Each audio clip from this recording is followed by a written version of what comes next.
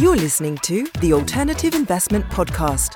We give you the insights and strategies you need to grow your wealth with alternative investments. Now, here's your host, Andy Hagens. Welcome to the show. I'm Andy Hagens, and today I'm taking you inside the family office of my friend, Neil Patel, who is 37 years old. And if you're watching or listening to this, you may wonder, how does a 37-year-old have his own family office? And Neil, normally I ask guests to introduce themselves, but I'm not going to do that. I'm going to introduce you myself because I love this intro that I wrote out in my notes. Neil Patel is a New York Times best-selling author. The Wall Street Journal calls him a top influencer on the web. Forbes says he's one of the top 10 marketers, and Entrepreneur Magazine said he created one of the 100 most brilliant companies. I'm not done. Neil was recognized as a top 100 entrepreneur under the age of 30 by President Obama and a top 100 entrepreneur under the age of 35 by the United Nations. Neil, that's got to be the all-time best introduction on my show. Welcome to the show. Thanks for having me. I just had to read that. And to let my listeners and viewers in on this, I met Neil, I want to say it was back in 2006. So yeah, maybe we're kind of at a conference. Yeah, we're dating both of ourselves here. I'm thinking, how old was I then? I was 23 or 24, and you're a couple years younger than me. And the reason I loved reading that intro, I feel like when I met you, it was at a marketing conference. You were kind of like the new kid on the block, if I can say that. And then a year went by, and like at the next marketing conference I saw you, you were already huge. And I remember thinking even then, like, what the heck is going on with this guy? And back then you used to work for Patrick, right? Yep, I worked for Patrick Gavin. That's right. Yep, Was it Texting Ads or Position One? I forgot what the company name was back then. He has had so many companies that I was involved with, and honestly, I learned so much about entrepreneurship and private equity from Patrick. Yeah, right, that's right. He likes raising money for his deals, and then he tends to flip to private equity and then flip again, and yeah, good for him. Patrick is, for me, was a great role model, and I learned a lot from him implicitly just by watching. I've also learned a lot from you, Neil. Like, as we discussed before I clicked record, I stalk you on social media just because I want to kind of soak up, how you do things. I think that's sometimes the best way to learn. Like, you can Google how to do marketing, and get tips, but you can also just watch people that do it well and like see what kind of content marketing they do. How did you get your start though? So that we're going backwards now. Yeah. Back to the beginning. Walk us through those first couple years of your career. So my first couple of years of career, and similar to you, I started really young. So there really wasn't any corporate jobs. I started when I was 16, so there really wasn't any corporate jobs. But I started creating websites, getting traffic, got good at it, wasn't good at making money, was just good at getting traffic to a website, right? More people that go to a website, more likely to make money, although I couldn't figure out the money portion. And eventually I got really good at the traffic part, frustrated about the rest. So I would call every day I got home from school, I would call all the people that were placing ads on Google, because you could see if it was labeled like a sponsored or paid ads. I don't know what the verbiage that they used back then. Mm-hmm. And I'll call them. They're like, I'll do marketing for free. I'll get you traffic. If I get you traffic, pay me. If I don't pay me. It wasn't really like a guarantee pitch. It was more so like, if you're happy, pay me. If you're not, don't. When you're a little kid, you're wasting hours watching TV or playing basketball. So I'd waste hours on websites. Most people ended up paying me. Got a good start there. Built an agency. The agency started making a few $1,000,000 when I was a kid, but it crashed really hard in 2008 during the financial crisis, right? With all the subprime mortgages and stuff like that. But luckily, before the crash, a few years before that, I started creating software, and I created an analytics company. And during the 2008 crash, the analytics company was continually growing month over month. It didn't really see any pullback. And was this Crazy Egg or Kissmetrics? This was Crazy Egg. Okay. So then I shifted resources, and I didn't shift it by choice. I shifted by more so had no choice because the agency was continually declining in revenue and profitability, and the software company was growing. So stopped doing agency work, kept doing software. The software companies, I think Crazy is like 16 years old now. We still have it. But when businesses just get old, and if you create a good enough product or good enough service, you don't have to be the best. It kind of just grows through word of mouth. If you do it long enough and continually adapt and listen to the market and give them what they want. It has to be good though. You're not going to grow by word of mouth. Yeah. You have to have create good product or good service, and you have to continually adapt and keep up with the competition. But that's worked out well for us, and some of it did really well. And overall, the winners made up for the losers plus more. And then my latest company, NP Digital, got back into that space because we were just getting so many leads, and had fun time doing that. I think we're now at 750 employees. I think we'll be maybe 1,000 by the end of next year. So that's growing really 750 employees, Neil. I mean, that's huge. Our competition has like, some of them have like 60,000 or 100,000 employees, right? So we still feel really tiny. Wow.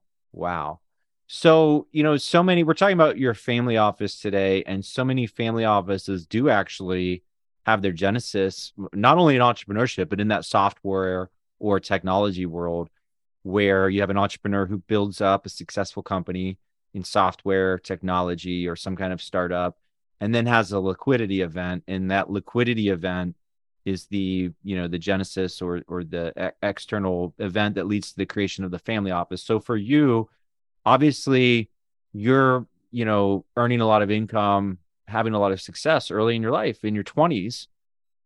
Was there a liquidity event? Like looking back? Wasn't.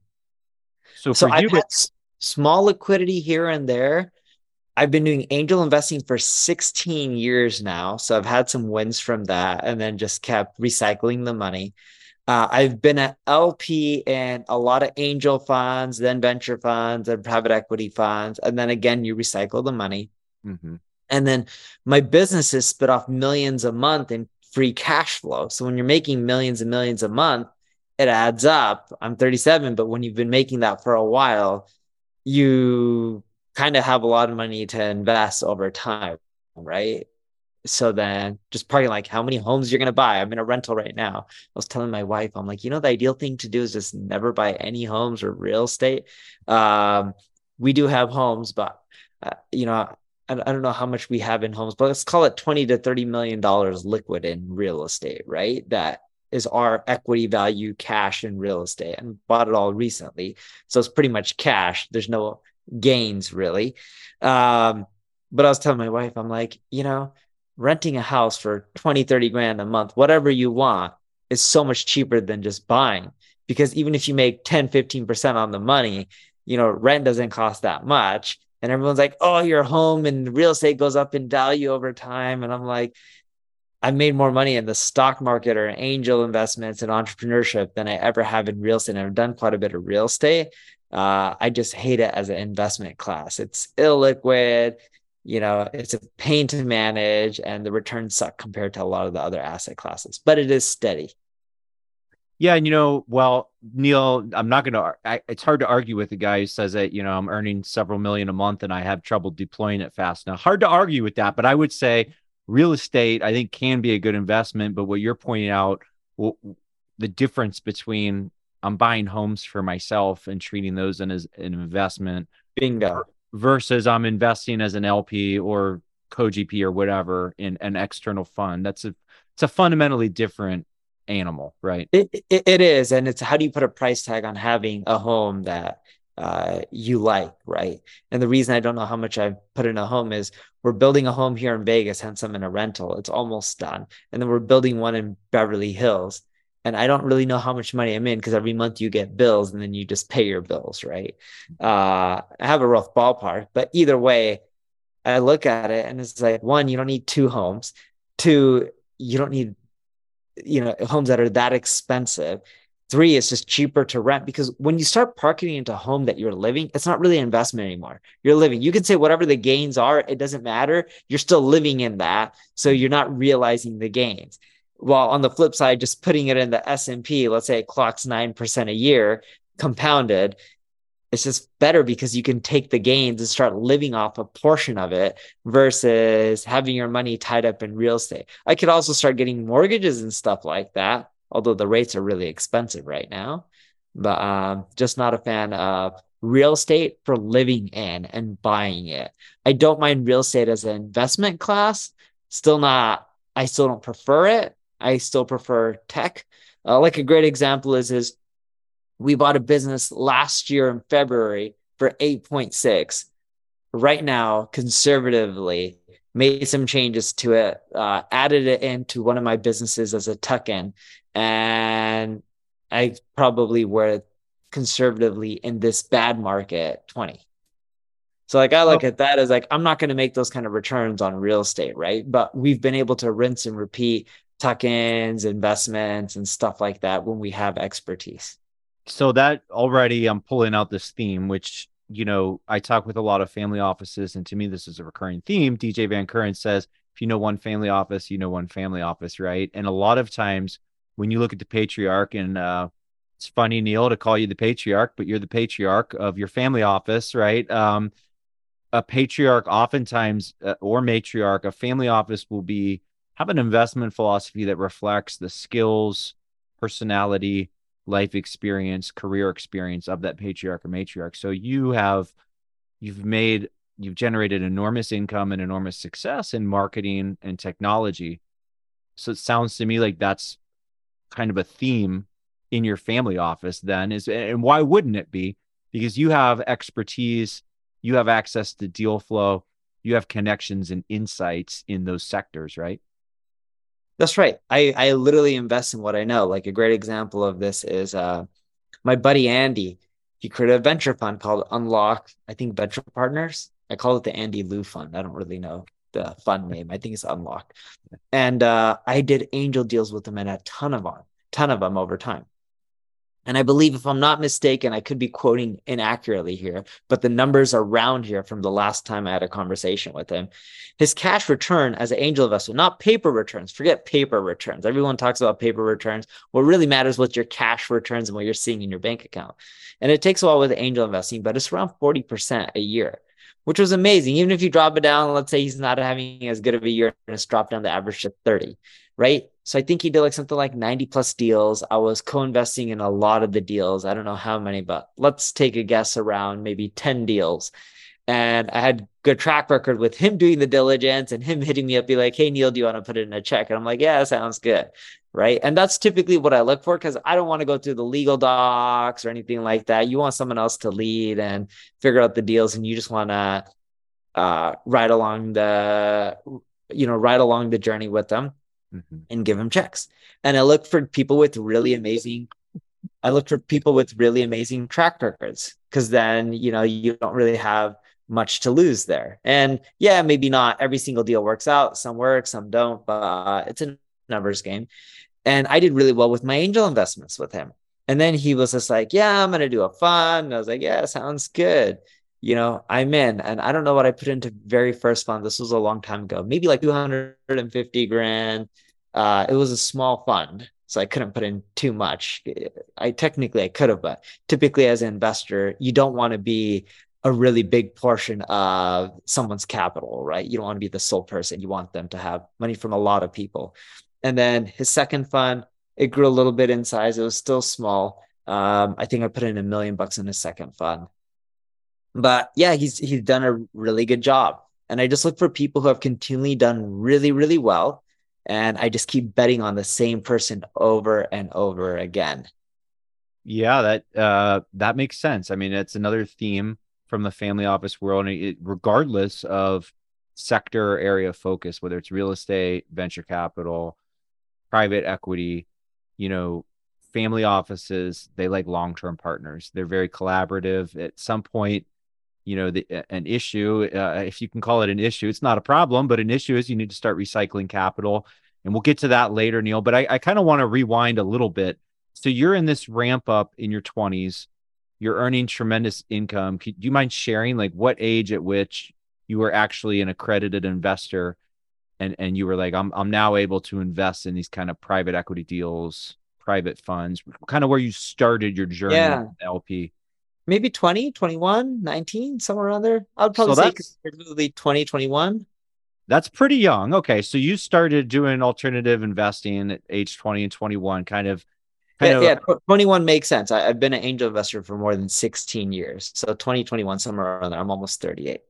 So for you, it was kind of you're entrepreneur by day, and then your income is growing, and then you're basically recycling your income into a variety of investments, including private investments, doing that by night or kind of in parallel with your entrepreneurship. So, at Well, what not even by night. Here was the key to my success as an alternative investor. I still spend almost all my time as an entrepreneur. So many of my friends are entrepreneurs who are older than me, right? Like we both know Patrick Gavin. He's older. Now, I've never done a deal with him, but they're like that age. I don't know how old Patrick is, but I'm guessing he's at least 10 years older than us, right? Oh, maybe five, maybe five. He just has he looks very wise and distinguished, but he's a young guy. Okay. So most of my friends, and I haven't seen him in a very, He's very got long. it. You know what, Neil? He's got a great beard. I think maybe just having a great beard makes you look, but no, I think Pat is maybe 3 or 4 years older than me, so 5 or 6 years older than you. But I get it, and So yeah, but most of my friends are like in that 50 plus range, okay. right? So they're at the tail end of entrepreneurship. They've been investing in ages. So one, I've invested in a lot of their companies and made money from that. Two, as they do angel investments, they'll be like, "Hey, we're looking to fill up this round. I put my money in. Can you throw in some money? It's a good deal." And with a lot of them, because I've known them for so long, I don't really get that much details of the company. It'll be like 5 minutes or like just an email with a few paragraphs. And I'm like, sounds good. And I usually just ask them, how much are you in?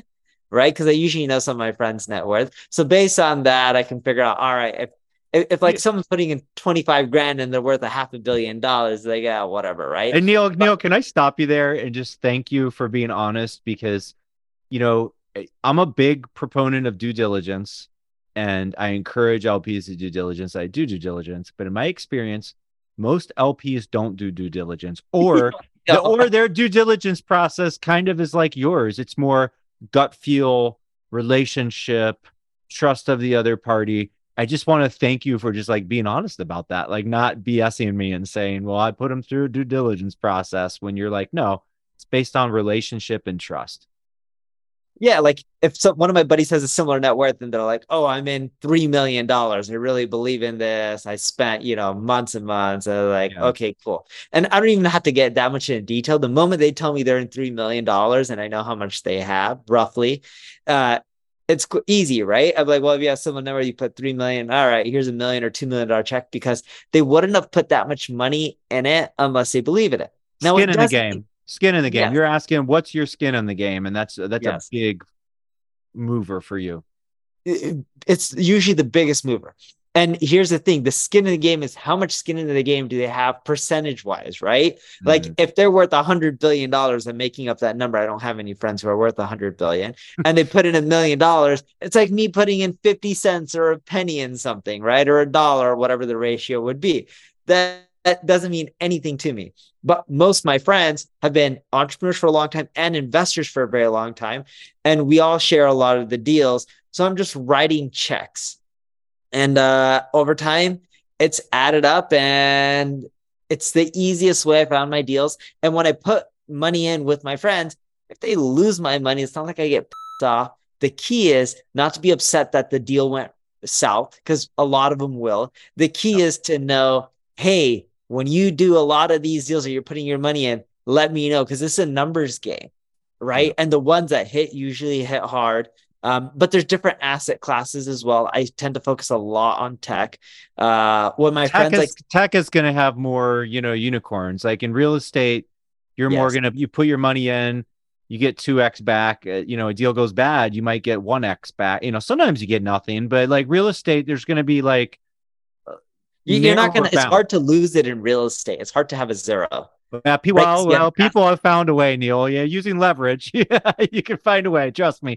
But no, you're right. You could have a zero, but typically if you buy a property, and let's say you're just buying it with cash to keep it simple for yeah, $10 million with a group of people, in a bad economy, it's hard for them to go from 10 million to zero, yeah. right? With the mortgage and stuff, yes, you could lose your money and be wiped out. But typically, if you're buying the whole thing outright, with real estate, just generally speaking, unlike tech, it's very rare for something to go up from like 100 million and then to zero, which But tech, you have the power law distribution, which is right. where some of these are unicorns, 100x or 1000x returns, and then you're much more you're less flapped by the strikeouts. It's a little bit more like baseball, right? Where even Yes. a great hitter is batting 300 and you're happy. You're like, well, this guy's a great hitter if he's batting 300. So to kind of continue on this journey though, so you're in your 20s, you're earning more income, your businesses are very successful, you're starting to earn millions a month or at least a year, eventually per month, and you're recycling this money with some of your entrepreneur friends that you trust into angel investments, into private deals, into venture capital, tech type investments, and other private investments. At what point, was there a point, I guess, where it all just got to be like too much, like where you're getting 25 50 K1s every year, and where you kind of go, well, wait a minute, I need to professionalize this? Or I guess, what was the kind of that first milestone, or was there a point where you were like, I need an advisor, or I need a full-time CPA? Or The first part was I was doing a lot of these like 25 grand checks because that's where I started off as an angel. I think I had maybe one or two at 12 and a half or somewhere small like that, but I was starting off typically at 25. Then I started increasing to 50 and then 100. And then it kept growing from there. Then I got a bookkeeper named Beth, and Beth would just keep track of it because I would have a spreadsheet of here's the investment I made, here's when it sells, and it would just be gain or loss. And it started getting messy after a time, a bit. And then and then I realized this is a lot of work to start going through all these angel deals. So then I started writing bigger and bigger checks, doing less of them. And then I started just becoming an LP because I had friends who were doing a lot of them, and I would try to push them, like my buddy Andy. I'm like, one day you should create a fund. And he sold his first company to, I think it was called Aquaniv, which then Aquaniv got bought out by Microsoft. That was, I think, a multi-billion-dollar acquisition. His portion wasn't, but he still did really well for his investors. And then his second company sold to, I believe it was Vizio, the TV company. So then he had a good track record there. He had a better track record as an angel investor. And I'm like, dude, you should just create a fund. I'm tired of writing all these checks. Like, it's just easier to be like, here's a lump sum. Just go and do whatever you want. give me one K1, dude. Don't give me 20 K1s, right? And it's a pain in the butt, right? Like, Yeah. I'm doing my taxes literally this week and I won't get them done. But like, I don't know how many K1s I sent my guy, but I think I probably sent him 50 to 60 K1s. No joke, right? Mm-hmm. Like, I have a lot of K1s. Like, I'm just sending tons and tons of them. And eventually you want to consolidate and have less and less. But, the amount of documents I sent him for like interest and 1099s and all this kind of stuff, the wages and W-2s or whatever they're all called, I probably sent him over 100+ documents of investments and gains and losses. And So he's yeah, like, so now we're kind of getting, I think now we're kind of transforming to the present day, which speaks to actually my next question was going to be, so like I kind of get it. You're making these smaller investments. You had a friend, you said, hey, just create a fund. I'll make a bigger investment. Now you're kind of in the middle of this evolution, and you yes. you you get a little older, into your 30s, you're more mature, you're married, starting a family, all this stuff. And now, you mentioned your income numbers. Now you're generating a lot of income, and it's like investing the income and recycling it as investments come to fruition and liquidate. At what point did you say, you know what, I really need a family office, I need something more structured to just manage our family wealth, our legacy wealth, our generational wealth? Yeah. So it was never a moment where I thought like, hey, I need to actually create a family office. And I don't really consider it a family office, even though you can say it's fractional. It was more so, hey, I need help and I need people to help me with some of these tasks. like the taxes, and there was some legal stuff, and I have tons of trust and grantor trust and dynasty trust, and like it's just all starting to add up, and then it just becomes a real headache from a management perspective. Yeah. And then my wife manages our philanthropic arm, and there's not really an arm. She just I call it a tear factor. Me and my friends, we joke around. We call it a tear factor. The more my wife cries, the more she donates based on the foundation pitching her. And I'm very logical, like there's food banks and all this kind of stuff. And my wife focuses on a lot of like things for children, like education, poverty, and all that kind of stuff. And I'm more like, well, we're funding this program to help fight poverty for children. What were the stats and the data on how many less children went hungry because of our donations and all the donations they got? And my wife more looks at it, like, well, you can't think like that, like they're making a good. Well, Neil, my experience, you need, in a family office, this is actually a discussion I had with Danny Roisman, who manages a family office for a lot of ultra high net worth investors. You kind of need both in a family office, the right brain and the left brain, and managing the money. And then to your point, the philanthropic arm, you need the more creative and human-centered, heart-centered stuff, because that's the heartbeat of a family. Families don't run on dollars and cents or even logic. Like, let's be honest, right. Families don't run on logic, right? But at the same time, you're an entrepreneur, you're numbers focused, you're very logical. I mean, obviously you're a super intelligent guy, but my point is, like, it's not good or bad or better or worse. You kind of need a system or way to organize it all and kind of get it all running and humming. Into that, you need external help, right? And you said you don't consider it a family office. It might be a multifamily office or shared family office or whatever. I might call it a family office just because it's a better podcast title. But so you kind of mentioned you and your wife, you kind of have different roles, which is good, right? Complementarity. What kind of external help or what kind of structure do you use to kind of help guide you and to cut down on the headaches? Can I call them headaches involved with all this? I call them we have a team. Let's just say there's one person that I talk to who deals with everything, right? And he deals with the headache. And then from there, he hires people and deals with everything from lawyers to accountants to people who deal with trust to people who are analyzing some investments like stocks and keep, our angel investments, things like that. Although I don't really deal well with people who are giving me angel deals or private equity deals. I like more so doing them myself and being involved in that. I don't like dealing with a lot of the mundane stuff or dealing with stocks, although I will do some of my own trades. Like I called up one of my guys and I'm like, what do you think about First Republic? And this is when all the banks were crashing. And I remember the weekend, right then and there, it was the government said we're going to backstop some of these stocks, like or the banks. They were going to backstop SVB, and I forgot. I think there was one other that were going under. They're like, look, don't worry, you guys won't have to worry about your money. At that point, I was like, all right, the government's going to bail out these banks. And then JP Morgan did a deal with First Republic right then and there on the weekend announced. So I'm like, well, they don't need the money if the government is going to create this program that's going to give people the money in case they're short for some time and they don't have to liquidate, let's say, their treasury or whatever it may be.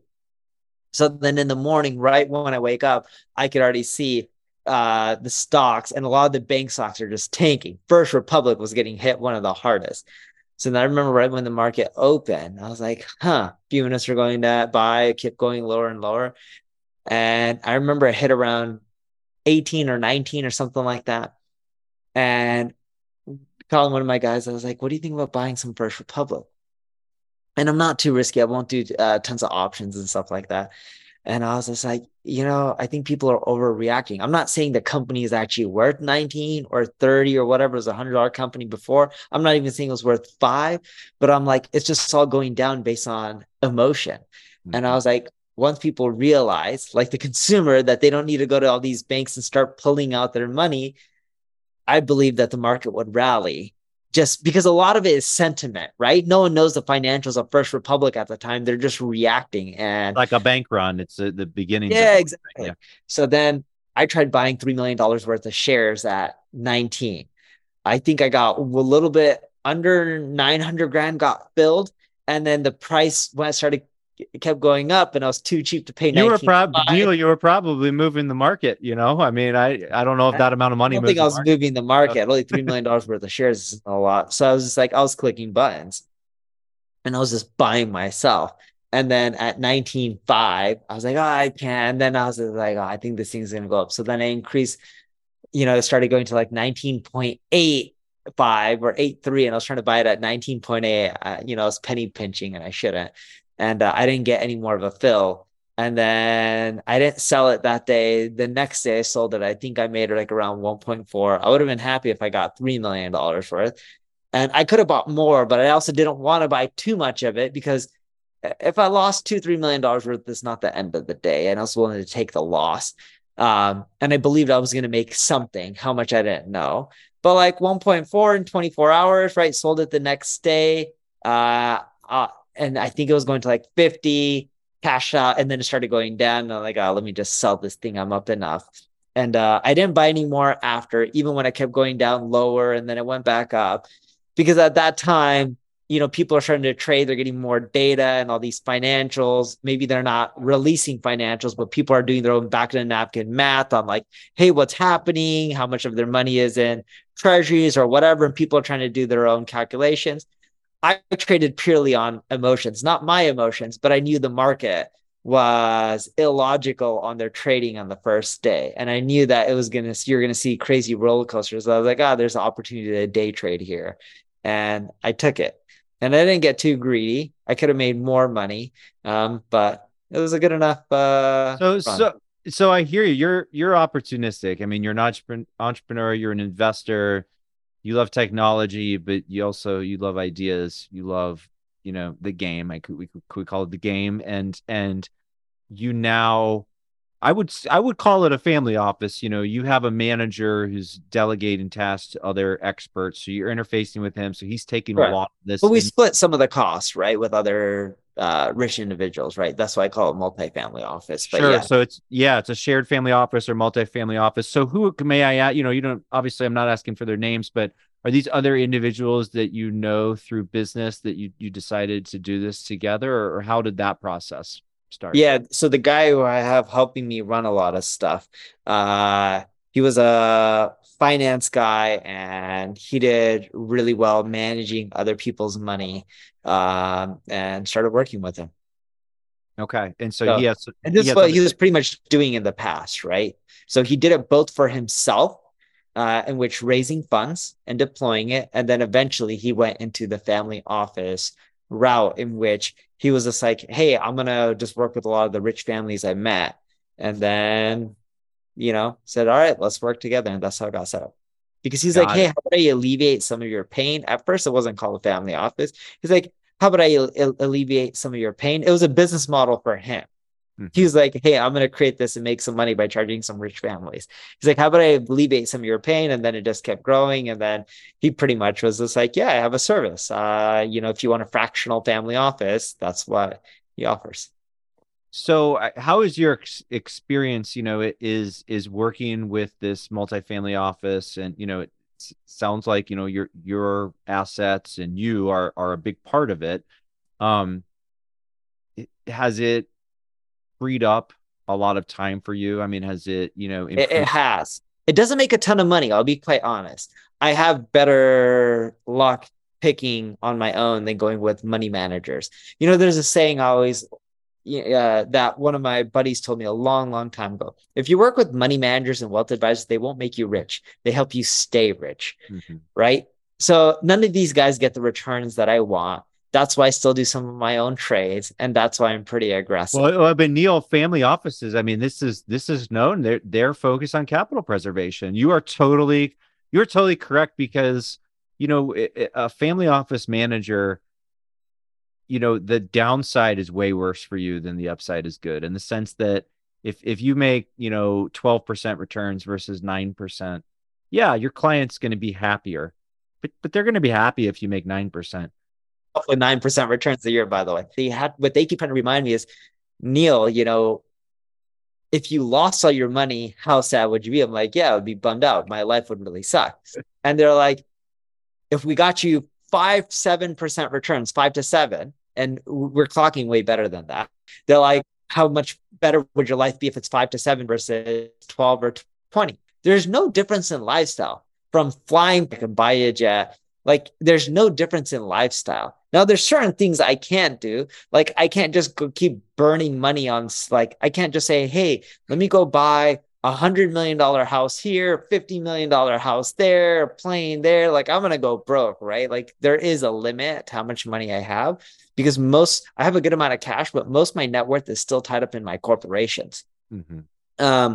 If I sold them, sure, I can start buying bigger purchases, like $100 million house there, 50 somewhere else, or jet and all that kind of stuff. But for You me, don't want a jet, Neil. Nobody really wants to jet. The goal is you ride on other people's jets. that is the best thing you can do as a rich person, to have a friend who has a jet versus having your own jet. And I have so many friends who have jets, and then they complain, be like, man, my microwave went out on my jet. It cost me $30,000 or $40,000 to replace this stupid thing. Or like, oh, I'm stuck in O'Hare and it's really snowing, and they charge me like 20 grand to defrost my plane, or like something like that. Like, those kind of things would just really irk me, and I just can't do it. And so you're kind of a minimalist. I mean, in your own way.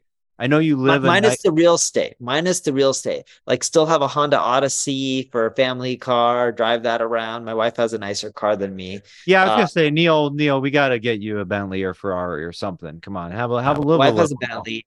Okay. I have a Maybach. I have a driver. I don't use them that often, but when I go to meetings, because I have a laptop table in the back, Maybach just looks like a normal Mercedes. It's just a little bit longer. I have my iPad with Wi-Fi or cell signal, and I just work in the back instead of dealing with traffic. I don't use that often, but maybe like 5-6 times a week.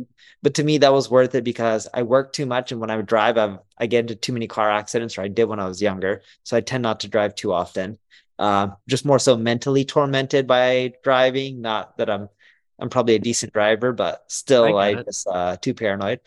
And yeah, like I am a minimalist to some extent, and I still want the returns. So I just keep going and going. And when I look at all these money managers, they're like, I look at their stock returns versus my stock returns, buying like HubSpot in the early days, and Shopify and Google and Amazon, and some of those not too early because I'm not that old, but buying them early enough and just holding them. Like, well, my returns are better than your guys, and you guys try to do all these complex things and try trading or just buying the S&P. I'm like, I just buy companies like Apple that I believe in and I hold because I understand technology.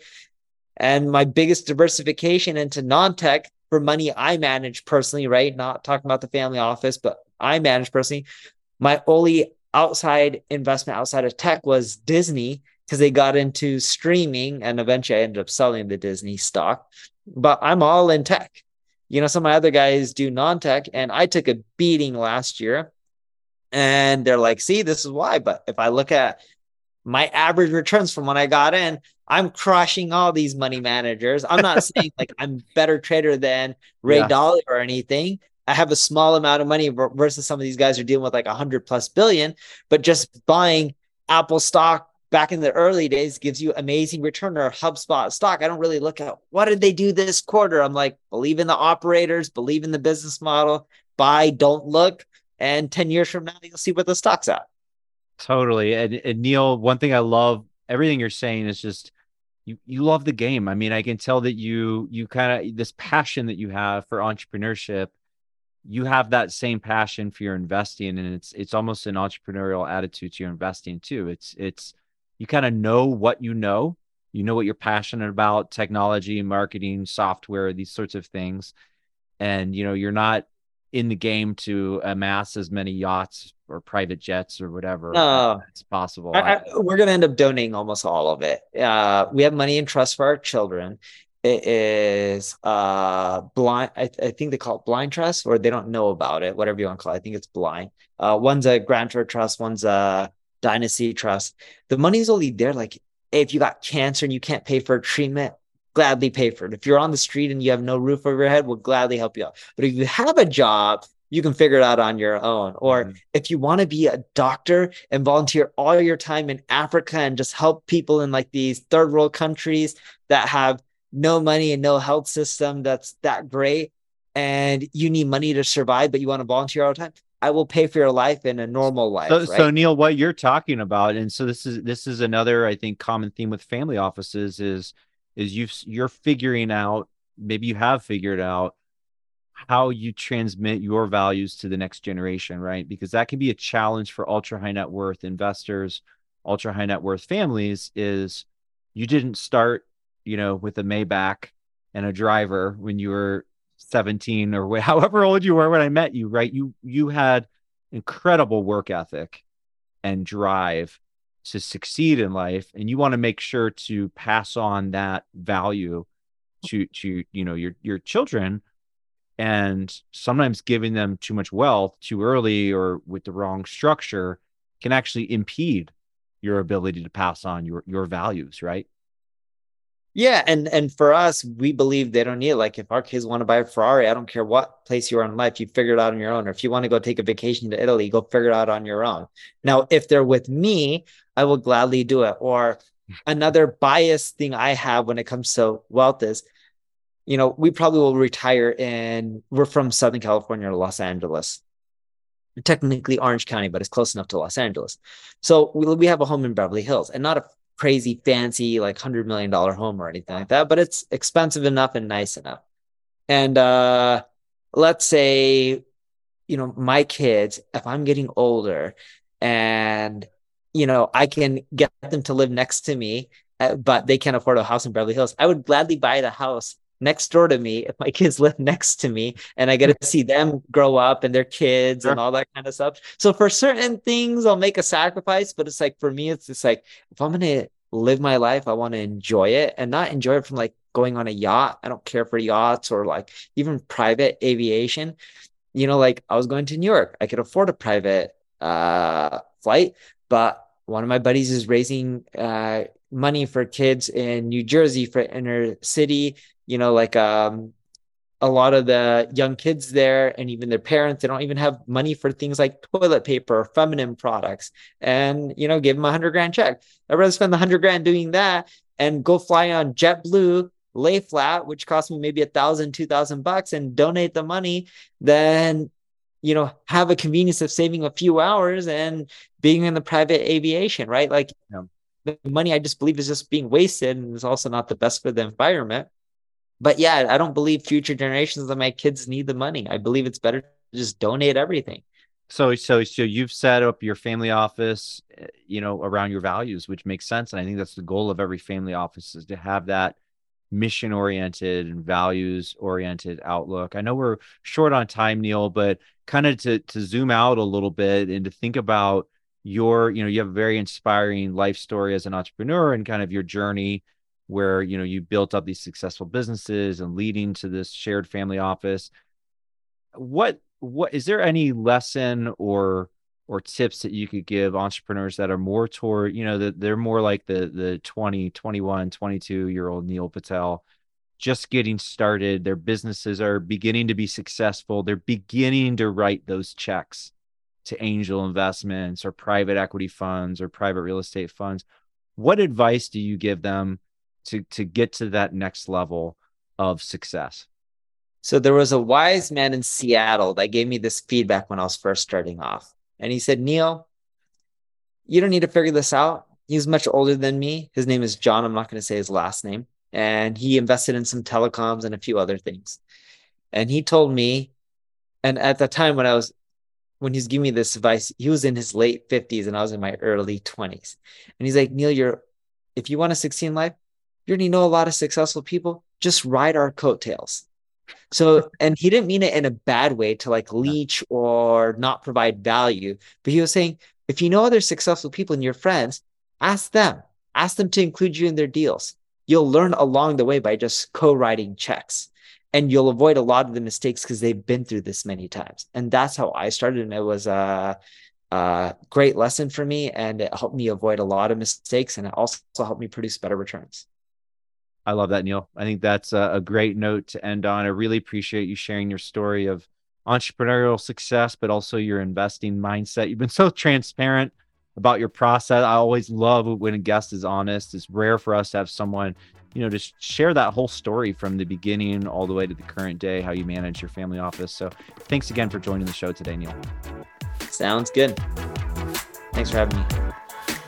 That's it for today's show. If you enjoyed this episode, please consider leaving us a rating and review to help spread the word to other investors. And we'll be back soon with another episode.